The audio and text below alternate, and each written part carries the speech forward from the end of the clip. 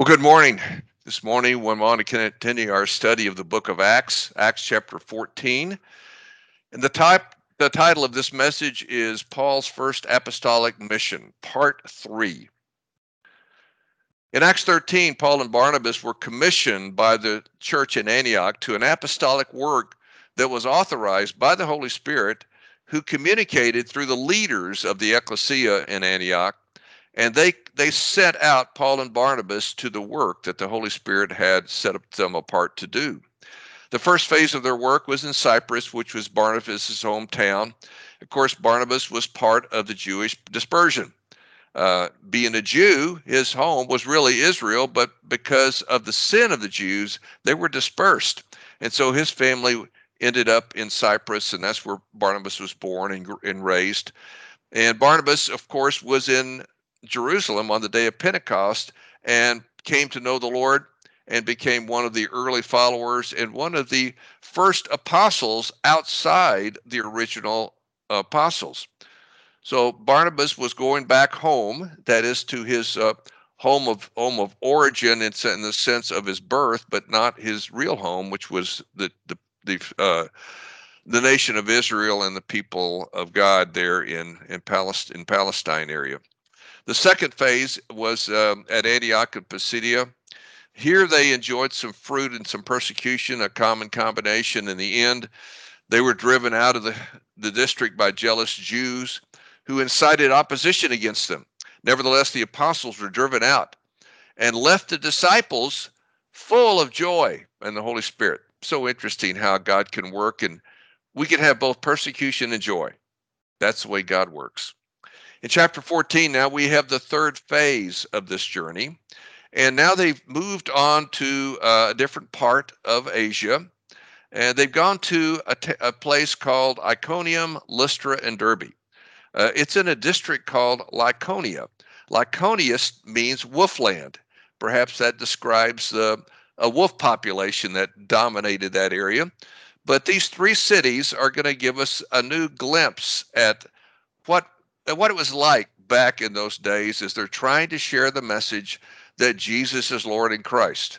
Keep in mind that Jesus is Lord in Christ is the key concept that one must have to properly understand the Old Testament. In Lystra, there is a shift from what Paul and Barnabas and what Peter has experienced up until now. Up until now in the book of Acts, all of the efforts have been centered around the Jewish synagogues or the temple in Jerusalem. But here in Lystra, we have a shift to a place where apparently biblical literacy is not very high, or at least there were a large number of people there who were biblically illiterate and were not participating in the synagogues. And that means that they were informed by Roman polytheism. Their worldview was polytheistic, not informed by Judaism, Judaism was informed by Scripture. So a very different group of people. Probably Lystra is an example of how we should be relating to people today. We live in a culture today that's largely biblically illiterate. And so Paul's going to give us a clue about how to deal with biblically illiterate people, how to bring the message of truth to them. And it's going to be probably very surprising and different from what we might expect. After the visit to Lystra, Paul and Barnabas went on to Derbe. There's very little that we know of that visit to Derbe. They had, it's only a couple of verses that mention it. All that's known is they shared the message about Jesus being Lord in Christ, and they made many disciples. It doesn't tell us how long they were there. It doesn't tell us how profound the disciples were. It doesn't tell us whether the disciples began the journey as biblically literate or biblically illiterate. Obviously, becoming a disciple as a biblically literate person is far more efficient and effective than a biblically illiterate person, because a biblically illiterate person knows nothing of the word, and they've got to just go start learning the word before they can understand hardly anything. But if you're biblically literate and you know that Jesus is Lord in Christ, you're just connecting the dots. You know the Old Testament, and you're just going back and dropping in the truth that Jesus is the fulfillment of all these various prophecies in the Old Testament, and now the Old Testament makes sense in a new way to you. So much easier, much more efficient to be a disciple as a biblically literate person. There's just no way of knowing exactly what they were dealing with, how long they stayed. All we know is it happened. And it was clear that the objective of Barnabas and Paul was to make disciples. They weren't there to lead crusades. They weren't there to get converts. They weren't there to lead worship events. They were there to make disciples. And sadly, that's not something we get today. Today, we're all about events. We're all about a big splash. We're all about a show, entertainment, and we are very little about making disciples, which is where we're out of step with the Word of God. The apostolic work concluded by retracing their steps. After they had finished in Derbe, they went back to Lystra, Iconium, and to Antioch of Pisidia. Now, in all three of those towns, they had been summarily dismissed, in some cases stoned. Paul had been stoned in Lystra, and they thought he was dead, and he wasn't. So he goes back, and they strengthen disciples and appoint elders in each local ecclesia, which that's interesting. The only way you could have an elder is you had to have biblically literate disciples. Otherwise, if you have biblically illiterate disciples, they're not mature enough to be able to be overseers. So that suggests there was a lot of the people that had come to Christ were biblically literate. And during the return trip, they delivered a startling message that was to frame the way they encouraged the people. The message was nothing like we think it ought to be. It was necessary to go through hardships to enter the kingdom of God. Now, for most, this is not a refrigerator verse. It's clearly one of those very challenging verses that we really don't want to believe. How could this possibly give encouragement? Well, you have to think Christian. You know, if you don't think Christian, you won't see it for what it really is. It is truly encouragement. And Paul and Barnabas did not hold back or refrain. They didn't tickle their ears. They gave them truth. That's the only way to really encourage people, is give them truth. Continuing home, they went back from Pisidia, Pamphylia, Pergia, and Attalia, and they finally arrived back at Antioch in Syria by boat. And along the way, they continued to share the good news about Jesus with both Lord and Christ. The truth is the key to unlocking a correct understanding of Scripture. The only correct understanding of Scripture is to understand that Jesus was made Lord and Christ by the Heavenly Father. That is the key to Christianity. They completed their apostolic mission, and they went back to and gave their report. And it says they stayed a considerable time with the disciples in Antioch. We don't know how long they stayed, but we know this: their stay was preparing them for what was coming next. And what was coming next was the first church council. And that'll be in chapter 15, which we will do the next lesson. So today we want to just go through this text. I'm going to take you through the whole chapter. And we'll read it together. I'll make a few comments, and then I'll have a theological point I want to share with you about what we can learn from natural theology. And I'll then have a application that I've titled Follow the Science. So let's enjoy as we read Acts chapter 14. The title of verses 1 through 7, I've given Rejection and Persecution by the Biblically Literate in Iconium. So this is the first group of people Paul and Barnabas are going to deal with as biblical literate people. And then the next city, Lystra, he will deal with biblically illiterate people. So let's take a look at how he did this. Verse 1, in Iconium they entered the Jewish synagogue as usual and spoke in such a way that a great number of both Jews and Greeks believed. But the unbelieving Jews stirred up the Gentiles and poisoned. Poison means they incited them against Paul and Barnabas. So they poisoned their minds against the brothers. So they stayed there for a long time. We don't know how long a long time is. We don't have that revelation, but they obviously were there for some time. And they spoke boldly for the Lord, who testified. This is the word marteo, which means witness. It means, today, of course, we have the word martyr that's a derivative of this Greek word, which means someone who's willing to die for some truth or some message. So they testified to the message. And the message is the word of his grace by enabling, and this word enabling is granting. It's not the empowering, it's the granting them to do signs and wonders. Signs and wonders were validating the message and the messengers. But the people of the city were divided, some siding with the Jews and others with the apostles. So you have the Jews are stirring up trouble. They're trying to block this because of jealousy. We know that from other texts. Anytime the Jews saw Paul and Barnabas having success in drawing people to the message of Christ, they became jealous. So it happened here. So they're divided, some siding with the Jews, others with the apostles. This is the first use of the word apostle in reference to people other than the original apostles. The original apostles had a very unique charge. It's given in Acts 1:8, which says that they were to be the witnesses, the ones who would testify of the resurrection of Christ. That was their uniqueness. The apostle Paul was not one of them. He was not an eyewitness of the resurrection. He wasn't there during the 50-day period when Jesus had resurrected but yet had not ascended. That 50-day period, which in Acts 1, we're told he shared with his apostles about the kingdom of God. And he told them, you are my witnesses of my resurrection and ascension. And that was very important.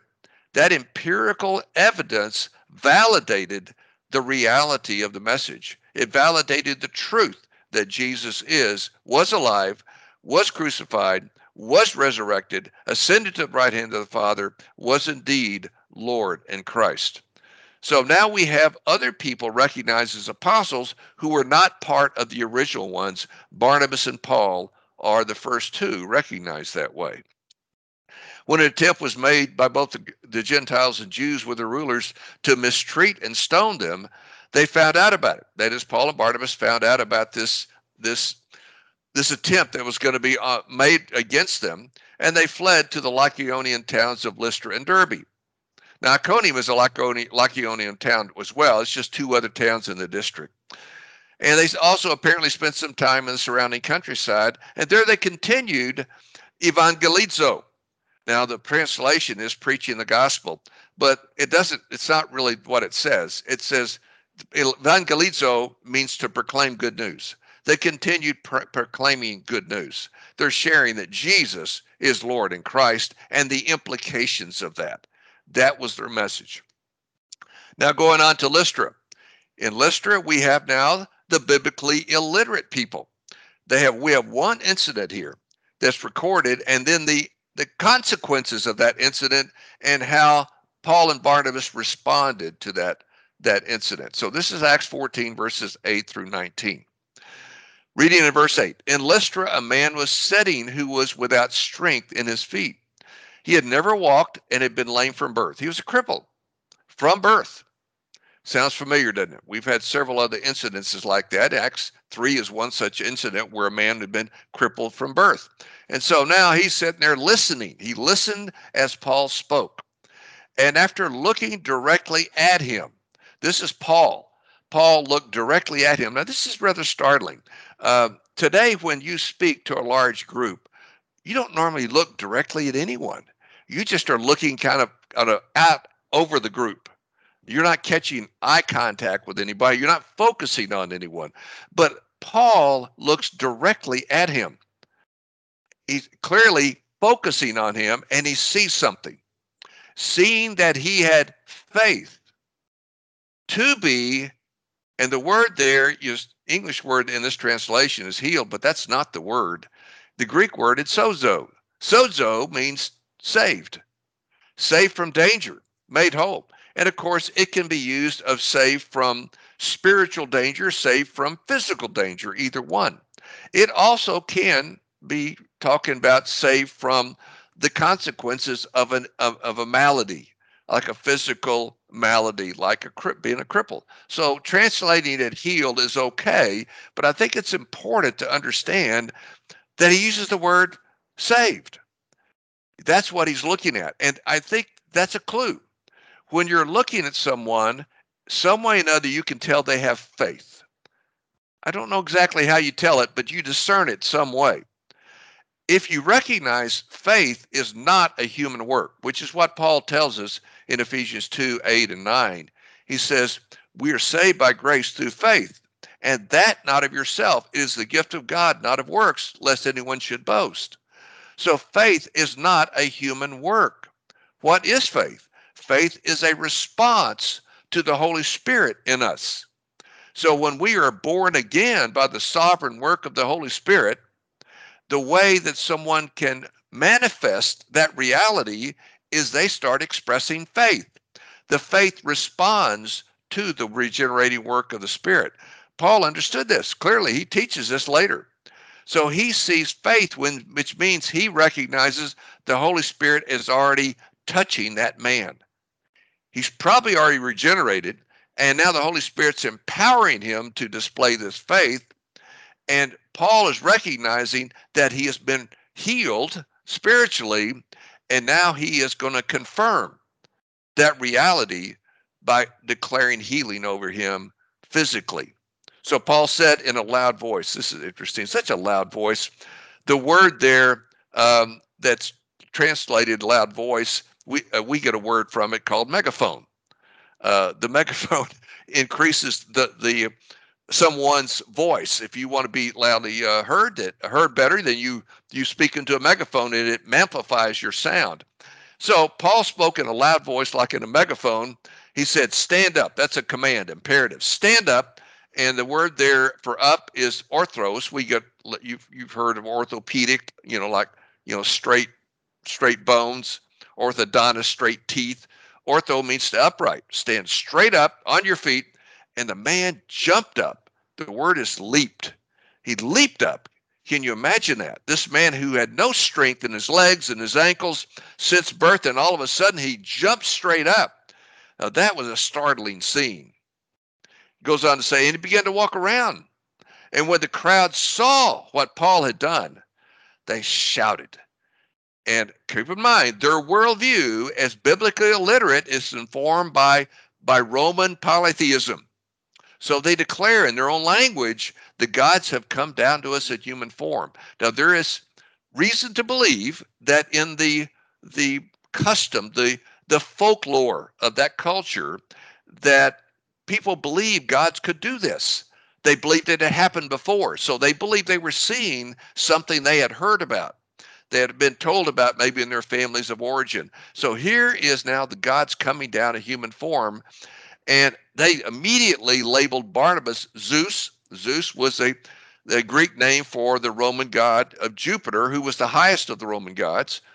And Paul was named Hermes, who that the Roman gods was the god of the herald. He's the one who's the chief speaker. So the priest of Zeus, whose temple was just outside the town, brought bulls and wreaths. That means a garland. A garland is a symbol of something that's a prized possession, somebody that's won an event. So they're putting these garlands on the bulls to say, these are really precious, valuable, important to us, and we're going to sacrifice them to the gods to basically say thank you, to appease the gods, or whatever it is they felt like they were doing by this act. The apostles hear about it. Now, apparently, they were not necessarily in the midst of all this. They were on the periphery some way, but they hear about this and they tear their robes, an act of grief. They're very disturbed about this. They rush into the crowd shouting, people. Now they're using the word that can be translated man or women. It's a generic term for a person. So they say, people, why are you doing these things? We are people. Now he uses a different word that's probably used generically. He uses anthropos here. We are people. We're men just like you, and we are evangelizo. We're giving you good news. We're giving you news about Jesus is Lord in Christ. That's what we're doing. We're not gods. We're just like you. And so now they give them a directive. Here's what you need to do. If you're willing to listen to us, turn from these useless things, these worthless things. You see, they were guilty of doing what everyone by default does, and that is worshiping the creation instead of the creator. Paul talks about this at length in Romans 1 and explains that it takes deranged thinking to do that. And when you do that long enough, you'll be turned over to even more deranged thinking. So they're displaying deranged thinking. And what do you need to do when you have deranged thinking? You need to repent. Repent means to change your thinking. You need to submit to truth. So he says, turn from these worthless things to the living God. The creation is not the living God. The inanimate objects are definitely not living. The animate objects, though they show life, they don't have the creative power. We have a God who's made the heaven, the earth, the sea, and everything in them. He is the creator. That's who we worship, the creator. Now, immediately, Paul is going to answer an unasked question. This is a very interesting way to do this. The question would be in the minds of these people, well, why are we just now hearing about this? This God that created everything. This is different. This is not what we've been taught. What about all our ancestors? Well, he says in past generations, he allowed all the ethnic groups, all the ethnicities to go their own way.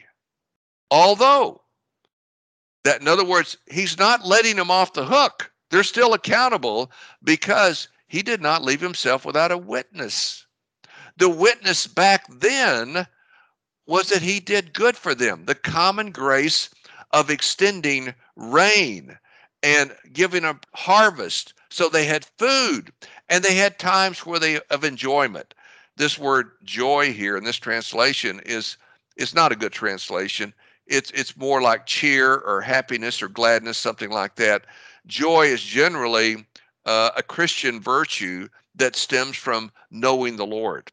Well, these people didn't know the Lord, but they had some times of circumstances which were pleasant. So that's what he's trying to say is the Lord gave you pleasant times. He gave you food. He gave you water. He kept you alive. That was his witness. That's the common grace he extended to all to allow you in a fallen state, a rebellious state, a sinful state to survive in his universe. But things have changed. And we're here to tell you about the change. The change is he sent his son. And now he is moving us into a new time where life needs to be connected to the son. We no longer have permission to live and do whatever we want to do and just live in common grace. We've got to step into a new level of grace, special grace. So even though they said these things, they barely stopped the crowds from sacrificing. In other words, it wasn't having much impact on the crowds, but that's what they pointed to them. They're pointing to the crowds to look at creation and recognize there is a creator, and Paul and Barnabas are here representing the creator with the special revelation about Jesus. Well, they didn't listen very well, so the Jews took advantage of this. You know, Jews are always looking for some way to disrupt because they represent the spirit of Antichrist. This basically became a foothold for them, and they came from Antioch and Iconium, and when they won over the crowds, they stoned Paul and dragged him out of the city, thinking he was dead. But he wasn't dead. So moving on here. So this takes us to the end of the chapter here. This is the nurturing the disciples and returning home. But first, we see what happened at Antioch. After the disciples gathered around him, he's just been stoned. He's on the ground. He's outside of Antioch. They think he's dead. But he got up and he went into the town with them, which I'm shocked at that. Like, wait a minute, these people just stoned you. If they see you, they're probably going to stone you again. But some way or another, he had grace to do this. But that he didn't linger there. He left the next day. They went, that is, Barnabas and Paul went to Derbe. And we know very little about what happened in Derbe. After they preached the gospel, evangelizo, after they declared the good news in that town, and they made many disciples. And that word there, the word disciple can be used as a verb or a noun. Here it's used as a verb, which means they were discipling. And we don't know how many are, and we don't know what state they were in. We don't know how long they were there. We don't know any of that. But what we do know that's clear is their agenda was to make disciples. When they get through, they return now. They're going to go back and do a return visit. So maybe this was months, maybe this was years. It's hard to know. They returned to Lystra, where he had been stoned. Then they returned to Iconium, where they wanted to stone him, and then returned to Antioch, where they mistreated him there. So each of these places he had been persecuted, but they go back to all of these places looking for the disciples. You see, they focused on the disciples. The disciples are ones the Holy Spirit was working with. They look for where the Spirit was working. We need to learn to see where the Spirit's working and go work with him. And now he uses the noun form of disciple here. So they were looking for the disciples, and then they parkaleo, encourage them to continue in the faith. That means to be obedient to the faith. Now, faith can be used in one of two ways, either objectively or subjectively. When it's used objectively, it's speaking of the doctrines, the truth of Christianity. When it's used subjectively, it refers to the personal faith of an individual. It's going to be used later in a sense subjectively, but right now he's using it objectively here, and you can tell by the context, to continue in the faith, the truth that you know that Jesus is Lord in Christ and all that that means. And now he's telling them, here's his word of encouragement, which I mentioned before, but let me just go through it again. It's such a startling word. It's probably, if you were to ask, any student of the Bible who didn't know this text by heart, what would be the word of encouragement that Paul might give? Probably almost no one would say this. But this is what Paul said. It is necessary. That is, it is right or proper to go through many hardships. Hardships there, this thalipsis means pressing together, where you are stressed, you are under pressure, because God is going to use that to transform you, according to James chapter 1 and Hebrews chapter 12. That's transforming us so that we are maturing and growing in Christ, which indicates that we are in the process of being saved, the present tense of salvation. We know that there are three tenses of salvation: past, present, future. Regeneration is past, sanctification is present, glorification is future. And this is talking about the present tense. We are going through these hardships to signal that we are in Christ. We belong to the people of God. We're in the kingdom of light. And this is a process of moving forward into the kingdom of God. The full expression of the kingdom is when all resistance to the rule of Jesus Christ as Lord, when all of that is absolutely done away with at the end, the full kingdom expression happens. So we're moving into a progressively, both individually, and then the kingdom has been moving into a full expression where there's no contest to the rule and reign of Christ. When they had appointed elders for them in every church and prayed with fasting, they committed. That is, this is so interesting to think that we have this authority in some way to commit, but we have authority from the Holy Spirit to commit people, to commission people to tasks that God has assigned them to, which is what we should be doing in our churches. You should be commissioning people in the Lord to do what they're called to do. And here he says, this is where he uses the subjective idea of faith here. He says this: when they appointed elders for them in every church and prayed for them, they committed them, these disciples, to the Lord, whom they had believed in. This had personal faith in. Then they passed through Pisidia and came to Pamphylia, and after they'd spoken the word in Perga, they went down to Italia.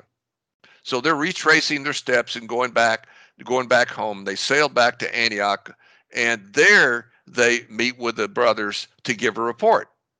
This is where they had been commissioned to this work, and you'll notice that they completed this work. They had now completed they've been given this work by the grace of God, and it's now completed. And finally, verse 27, and after they arrived, they gathered the church together and they announced. And it's a very similar word to the word of declaring good news.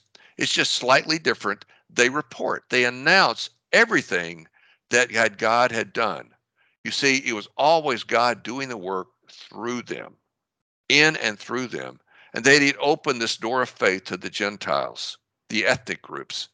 And they spent a considerable time with the disciples. We don't know how much time, But we know he came back, he had some R&R, he had Sabbath rest, and they rejoiced in that work assignment. So they were commissioned to a specific work assignment, and they completed it, which shows you that in life, we can be commissioned to work assignments and can be completed. That assignment can be completed, and then we'll be given another one. And you're going to see in chapter 15, Paul and Barnabas are going to have another work assignment to do. So that's coming up in our next lesson. But now I want to just give you some words about some thoughts about natural theology. Natural theology is a study of the tangible physical universe seeking to understand the nature and purpose of God, that is the Creator. It is a study of creation to understand the Creator. The Apostle Paul's encounter with the biblically illiterate people of Lystra provided some revelation on natural theology, traits that can be learned from the creation, about the Creator from his creation. Acts 14 verses 8 through 20 is Luke's record of Paul's visit to Lystra. So he's illustrating here in this example that the way you deal with biblically illiterate people is you start with general revelation. That is the revelation of God in creation, and move toward special revelation. When you're dealing with biblically literate people, you start with special revelation. So you need to know your audience to know where to start. So let's look at what you could learn from just looking at creation, natural theology. Number one, the Creator created everything and is the single living God. There are not multiple gods, as the Romans would contend. All other so-called gods are dead idols and therefore are worthless. Number two, you can learn that the universe is under judgment because the people in the universe are in rebellion against God. I think most everybody can see that pretty clearly. Thirdly, you can see the forbearance of God was extended to fallen mankind at the fall. And see, you have to explain that to them. They can't necessarily see that without some biblical explanation. But it's pretty easy to see that, well, we've got a God who is in control of his universe. He could exercise judgment anytime, but he chooses not to. Well, that's because he forbears.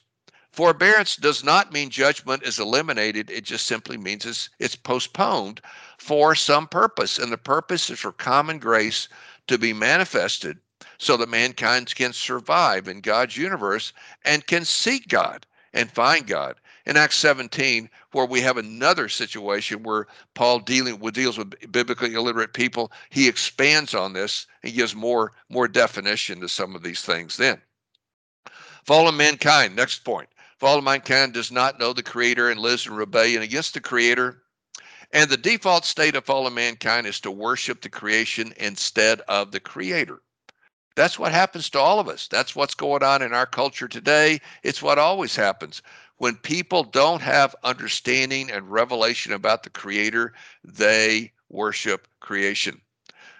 Next one. The Creator is a jealous being who wants uncontested worship.